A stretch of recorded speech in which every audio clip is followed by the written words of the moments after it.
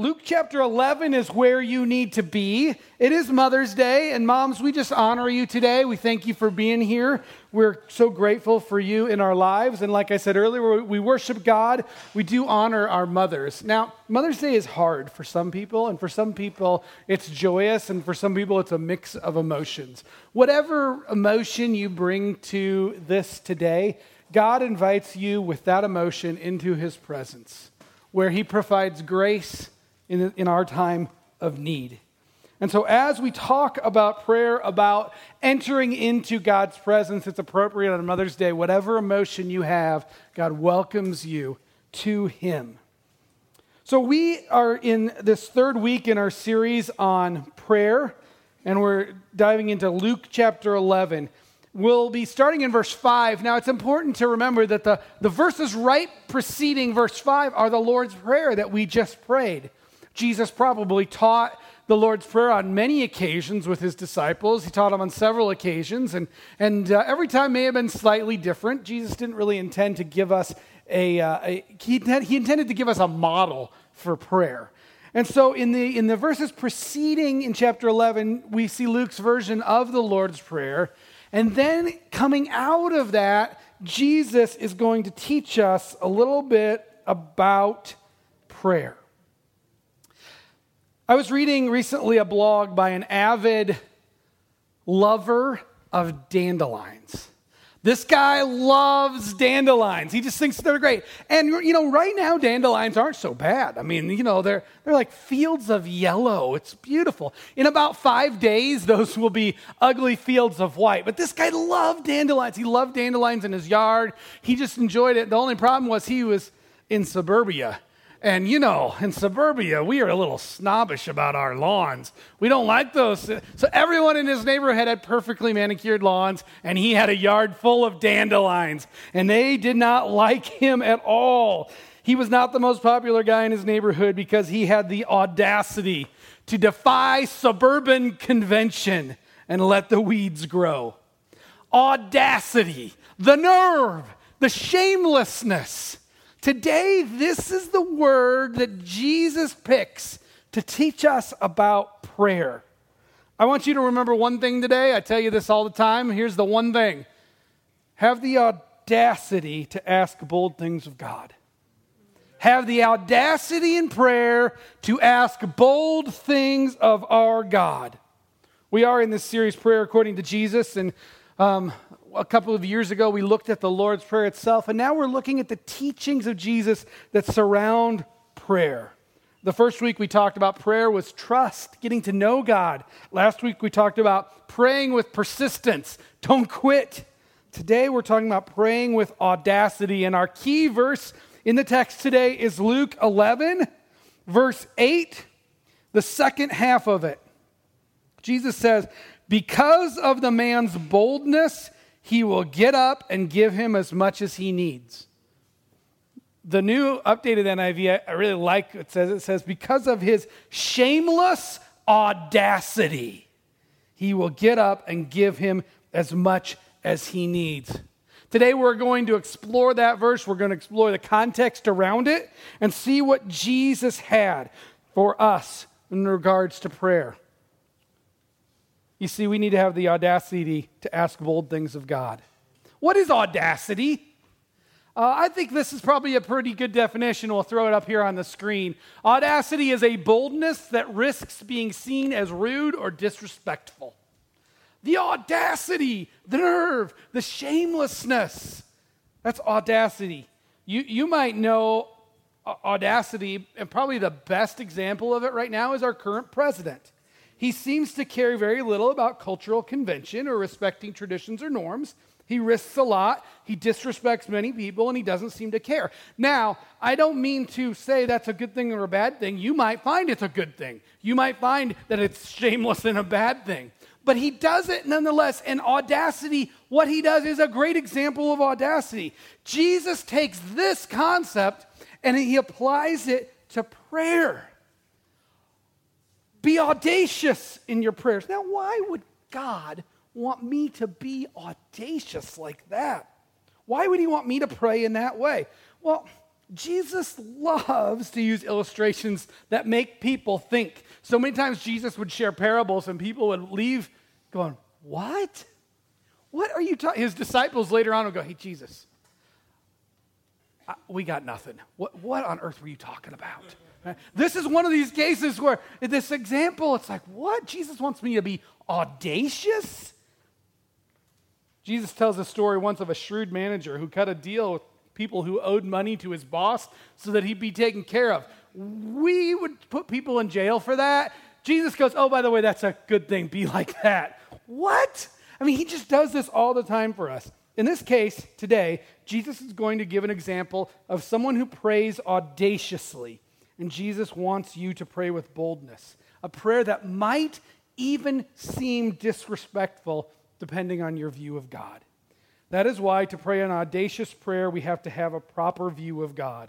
If you're going to have the audacity to ask bold things of God, you need to understand three things in our text today. And the first is this: audacity in prayer starts with reverence. Audacity in prayer starts with reverence. That's the very first thing you need to know. If you are going to risk audacity, it starts with respecting God. If you don't respect him, you can't be audacious. Look at verses 5 and 6 of our text.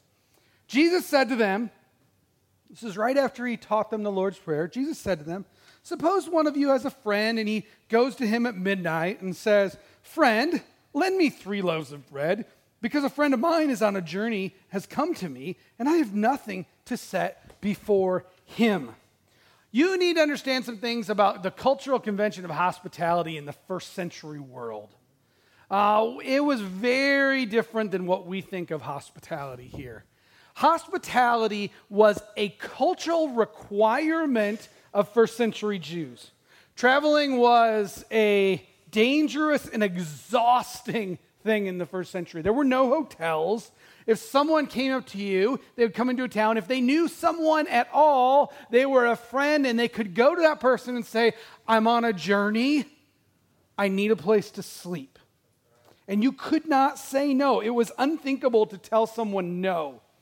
And because travelers would arrive late, people who traveled didn't want to travel in the heat of the day. They would travel early in the morning. They would rest in the afternoon. They would travel late into the evening. And because of this man has someone who shows up at his house at midnight. It's late. He needs a place to stay. And the man in our story is required by cultural convention to say yes. To say no was unthinkable. I try to think of some ways in our culture that it's like things that we think are unthinkable. It would be something crazy like maybe defaming the Statue of Liberty, like taking a can of spray paint to the Statue of Liberty. I mean, like pretty much culturally that would be seen as a no-no. Telling a racist joke. Like, no, you don't do that. Asking a woman if she's pregnant. You just don't do that, right? Actually, my youngest, Malachi, is 5. We were driving down the road yesterday, and there were some joggers out there, and he said, hey, Dad, look at that lady. She's running, and she looks like she's pregnant. And I said, we're not stopping to ask. There's just things you don't do in our culture. And I can tell you that this is the cultural position in which this man has been placed. He has visitors, and he has nothing to feed them. In the first century world, you can't just go to the store to the late night come and go and pick up some bread. Bread was baked daily, and you only baked enough bread for your family and your needs. And so this man is going, he has nothing to feed his emergency situation, his guests of his emergency situation. So he goes to his neighbor and asks. He needs help. Maybe his neighbor has leftovers. There's a problem. It's midnight, and now he risks defying another cultural convention. That is waking up his neighbor. On the one hand, he can't not feed his guests. On the other hand, he shouldn't be waking up his neighbor at midnight. Don't feed the neighbor, tick off don't feed the visitor, tick off my neighbor, which do I do? So look at what he does in verse 7. He goes in verse 6, he says, friend of mine is on a journey, I have nothing to set before him. The one inside answers, what are you doing? Don't bother me. The door's locked. My children are with me in bed. I can't get up and give you anything. All right, again, we need to go back to understanding a little bit about culture. See, neighbors, friend is a word that we use that in Judaism referred to anyone who was of the same situation in life. They were residents of the same town, they lived in the same area, they probably were related because they all were, but this is a friend. It's a term of respect that he's using.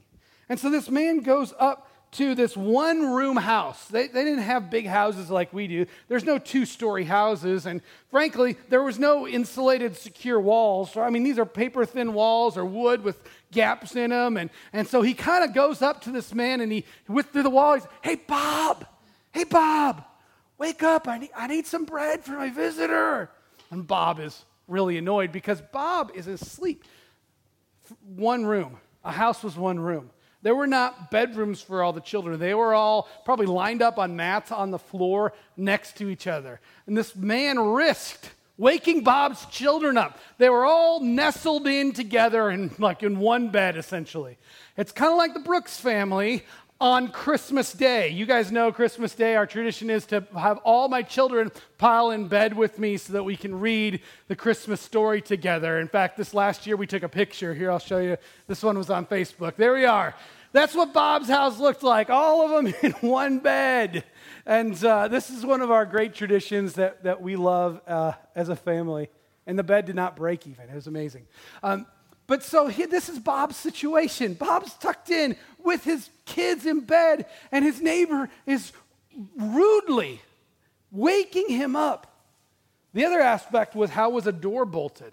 Well, a door was bolted with rings and a large piece of wood. If Bob gets up and doesn't wake up his children, surely when he clanks this large piece of wood out of the metal rings, he's going to wake up. This is going to stir and wake up the whole house. It's rude to be asking. It's audacious. Look at the text continues.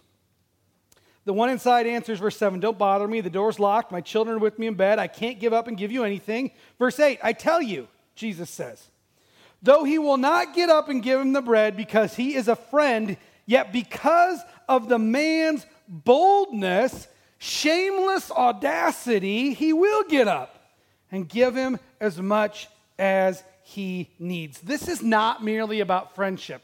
This is not merely Bob saying to his buddy, well, you're in a pinch. I'm your good friend. Of course I'll help you out. No, this is different than that. This is not about friendship. It's about respect. And that's what Jesus says in the text. I tell you, he will not get up and give him the bread because he is a friend. This is not about friendship. This is about cultural respect. He'll get up at this crazy, audacious, bold request, and he'll do it because, one, he wants the guy to be quiet. Two, he recognizes the shamelessness of the act. This was a no-no.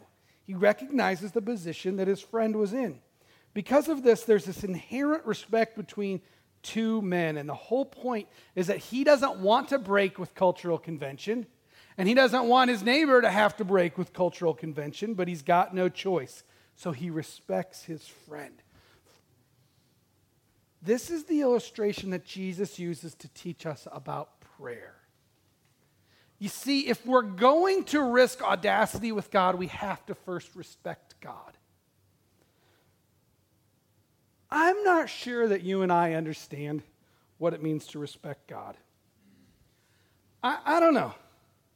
If we don't respect him, we can't be audacious, so we're never asking anything off limits because God is just our buddy and we don't respect him. In Jesus' day, they got the idea of God's holiness. I mean, this temple in Jerusalem existed as a constant reminder that God was not of this world, that God was separate. He was holy. I mean, it was scary to go into the holy place, let alone the holy of holy places. And if we make God our buddy, in Jesus' day, they didn't see God this way. Now, it's true that Jesus is our brother and friend, and we'll explore this concept later, but it's only amazing that Jesus would call himself our brother if we first understand that God is to be revered. The whole story doesn't even work if there's no reverence. You see, we should be careful how we come to God in prayer. We should be careful It should bring us a fear to some degree that we might ask the wrong thing in the wrong way. For Jesus' day, they had this. There was ceremonial cleanliness. If we don't start with reverence, we can't understand friendship. If we don't understand the concept of God's holiness, we can't then boldly enter in without fear. What's the point? It's not amazing. It's not audacious. You see, the gospel doesn't work unless we revere or respect God. I mean, this is the essence of the gospel. That in our separation from God because of our sin, in God's perfect holiness that we revere and respect, we who were sinners were lost in broken fellowship. And yet, God came to us in Jesus. He did what we couldn't do. And all of our hope is pinned in this. We revere a God, and this God was audacious enough to come to us. This is the essence of the gospel. If we don't revere God, who cares about sin? If I don't revere God, what does it matter that sin has distanced me from God? If I don't revere God, the incarnation is no longer significant. Why is it special that God bridged the gap and came to us? We might be tempted to go, well, of course God would bridge the gap and come to me because it's me. I'm awesome. Why wouldn't he?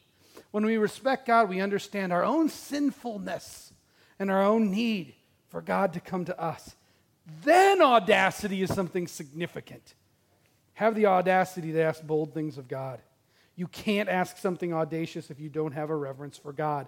We can ask God for anything. That is the point of the text. We revere this God, and yet we can ask him for anything. And we don't have to fear asking the wrong thing. We don't have to because of what Jesus did for us. What kind of audacious thing should you pray for?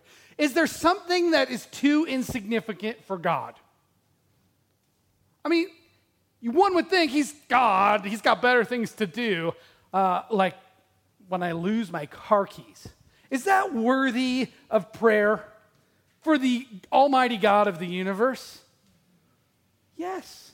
It's audacious to think that the God of the universe would care about your keys. Oh man, I recently I got a car, bought a car from a friend, and there was a replacement car title involved. And I had to wait, and finally the car title came, and I put this car title on my counter to take it over out to Adele and get it registered in my name. And I went that following Monday, and I could not find the car title. And where did I put this car title?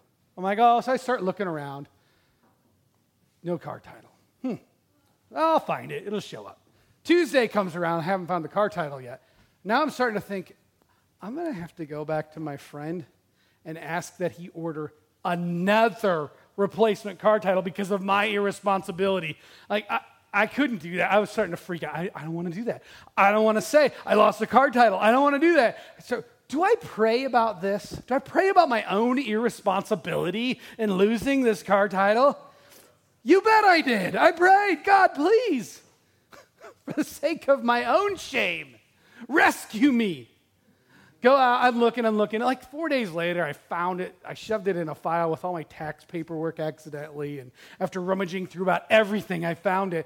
I came in the house rejoicing. I scared the tar out of everyone, right? I came and I jumped in. Yes, I found it. Yes. God cares about my car title. There's nothing too insignificant for him. That guy's asking for 3 loaves of bread. There's also nothing too difficult for God. There's nothing you go, oh, God, this is a big ask. I don't know. I mean, should I be asking the God of the universe for something this big? The child who is far from God. Is it too much to ask that God would move that child's heart? The ex-spouse who's so bitter with you. Is it too much to ask? The strained relationship with your parents, a health crisis, a financial crisis, an endless depression, dreams, hopes. Is there anything too big for God? No. When we respect God, the audacity that we have in Jesus to ask becomes so clear. And yet we are invited. Look at verse 9. I say to you, Jesus says, ask and it will be given to you. Seek and you will find. Knock and the door will be opened to you. For everyone who asks receives. He who seeks finds. And to him who knocks, the door will be open. And when we should be fearful, we do not have to be. Because of Jesus. Audacity in prayer begins with reverence. And then it moves to familiarity. And that's the second thing I want you to know today. Audacity in prayer starts with reverence, and then it moves to familiarity, to safety, to friendship. Jesus changes the metaphor here. Now we go from this illustration of this guy who boldly, audaciously asks to now he gives it a little bit more personal. Verse 11, which of you fathers, if your son asks for a fish, will give him a snake instead? Well, that seems mean. I mean, fish was a daily staple, you know. And what dad would go, here, let me, give you something that will torment you. Or if he asks for an egg, we'll give him a scorpion. Like, what dad does that? If you then, though you are sinful, I mean, that's the idea of evil here, that you are sinful. You know how to give good gifts to your children. How much more will the Father in heaven give the Holy Spirit to those who ask him? So here we move to familiarity. God the Father is actually our Father. He loves his children the way a good father loves his children. This is why we sang the song earlier. He's a good, good Father.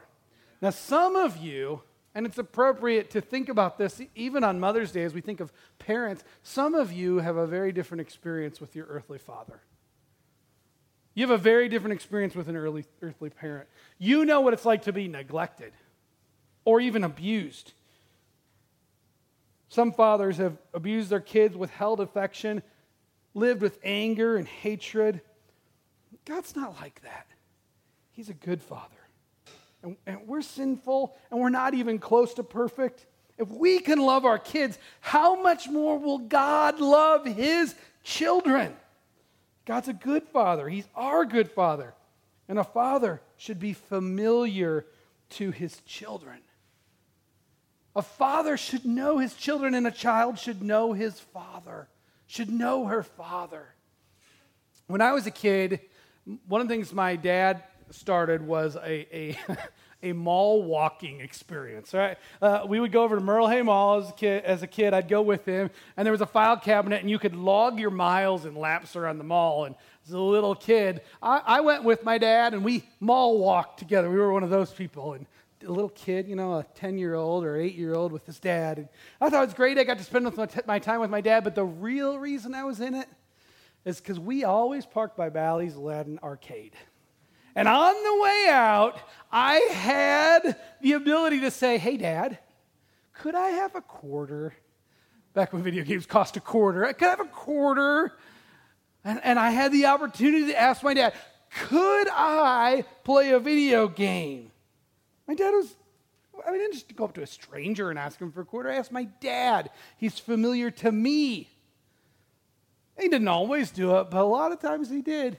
Pop out a quarter and he'd watch me, get killed in Pac-Man or something. But, I just thought it was great. Imagine a teenager after church goes up to his father and says, hey, Dad. Goes to his mother, hey, Mom, can I have $10 so I can go to Jimmy John's and get lunch? That's happened to me. Pull out my wallet.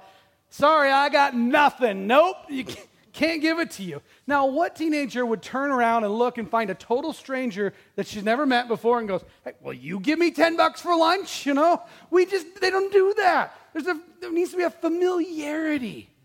What Jesus is saying is that God should be familiar to us. He's not a stranger. This is where audacity comes in. The reverence that we should have for God, it transcends that through the blood of Jesus to familiarity. He's our Father. God's not a stranger. The revered God becomes the familiar God. So our audacious requests become reasonable that we know him.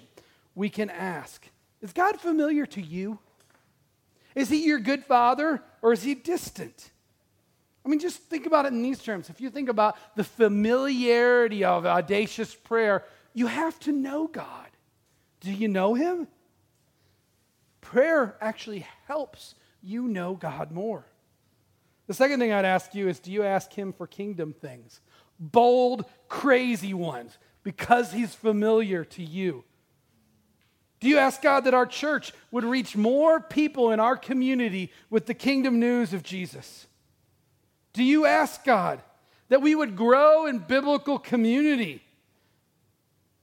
I've been praying these kinds of prayers. God, would you help our church to grow in these things? I'm watching it happen. He cares. He answers. We've been praying, God, help sort out our global missions. Since years ago, we sort of had to end our partnership with a closed country in this world because of civil war. God, what are we supposed to do next? And I'm watching people stand up. We're sending a team to Ethiopia. God answers prayer.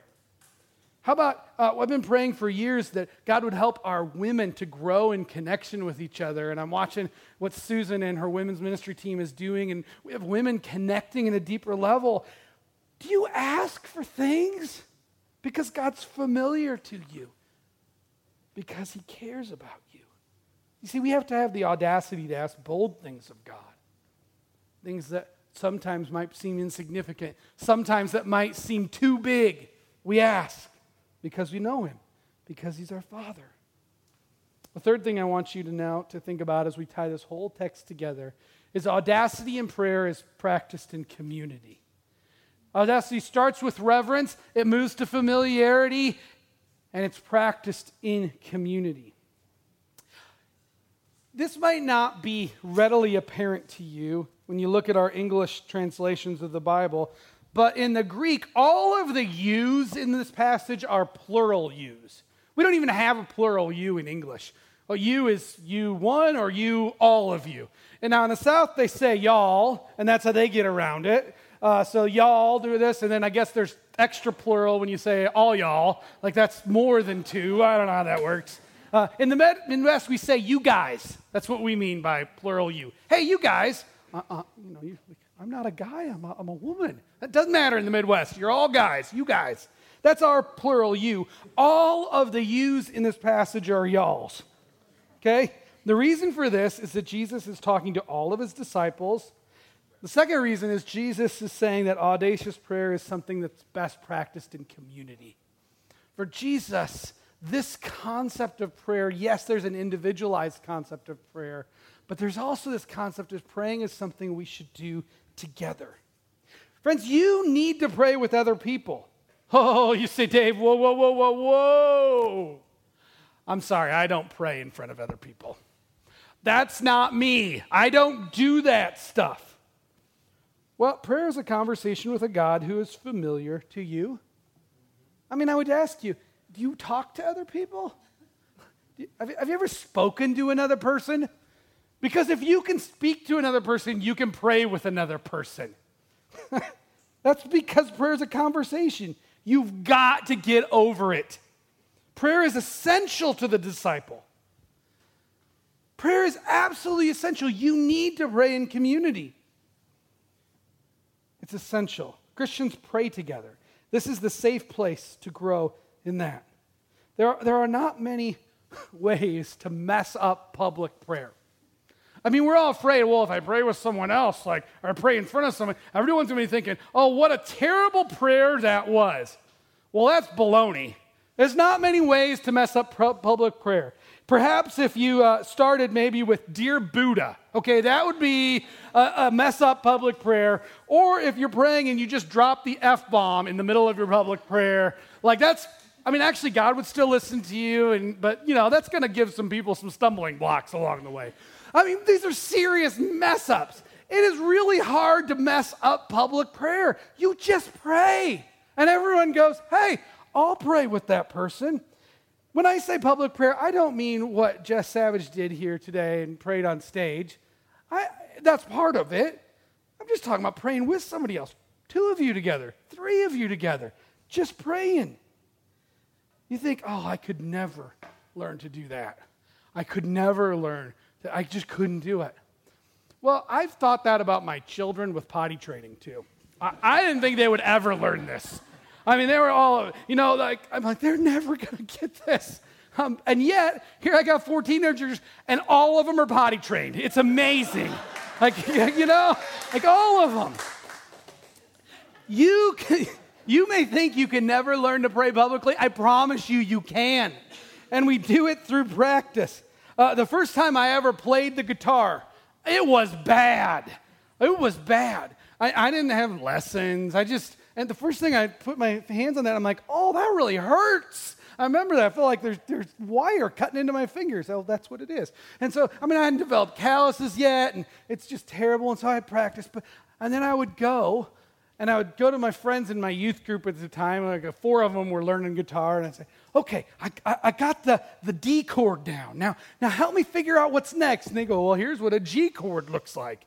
Oh, I practice, and we practice together. And then all of a sudden I had like 4 chords, and if you know 4, you can play about any worship song. And so all of a sudden we were sitting in youth group, and they go, oh, you just sit over here, and we're not going to plug you in, Dave, but you can just strum along. Okay, they're strumming along. I'm playing. Oh, this is how it goes with a group, and I'll never forget. I've been playing guitar for like 3 months, and my youth pastor says, "Hey, Dave, we're going to be at this national conference, and there's this like little meeting ahead of time it's small, just a couple hundred people, and could you play guitar for that?" Okay, right? It was horrible, but we learn by doing. If you want to pray in community and it takes an audacity to it, but you will learn. You will learn. Will you pray for me? Will you pray with someone? Will you pray with me? If we're going to make a kingdom impact on our community around the world, we have to pray together. Will you pray for me right now? Moms, it's Mother's Day. Let's do a little application to you. Your children need you to pray with them. They need it. Not just now I lay me down to sleep stuff. They need to hear you pray for the things that are important. Whether you pray at nighttime, whether you pray with them through the day, you pray at a meal, we build these regular rhythms into our lives. They need to know when you're hurting, they need to see you pray. Moms, we need you to do this for us. Moms of all ages. Moms who have kids of all ages. Whether your child is 3 or 30 or older than that, they need to see you pray. The most audacious thing you could ask God for, we need to pray together. And if you understand the reverence and holiness of God, the most audacious thing that you could ask for is God himself. That's what Moses did. Moses was up on the mount. We're going to look at this. We're doing Exodus next year. We're going to spend most of it next year in the book of Exodus. I'm so excited about it. We'll come to this story where Moses goes up on the mount. And God says, what do you want? And Moses says, God, I want you. I want to see your glory. Well, God says, Moses, if I do that, you'll die. So let's not do that. But let's do this. I'll let you see the entrails, the glory after I pass it fading away. It's enough to make his face glow. Moses wanted God himself. That is a crazy, audacious prayer, a thing to ask God for. Here's what's amazing in the text. The text ends. How much more will the Father in heaven give you what? Himself, the Holy Spirit, God's very presence. The most audacious thing you can ask for is more of God.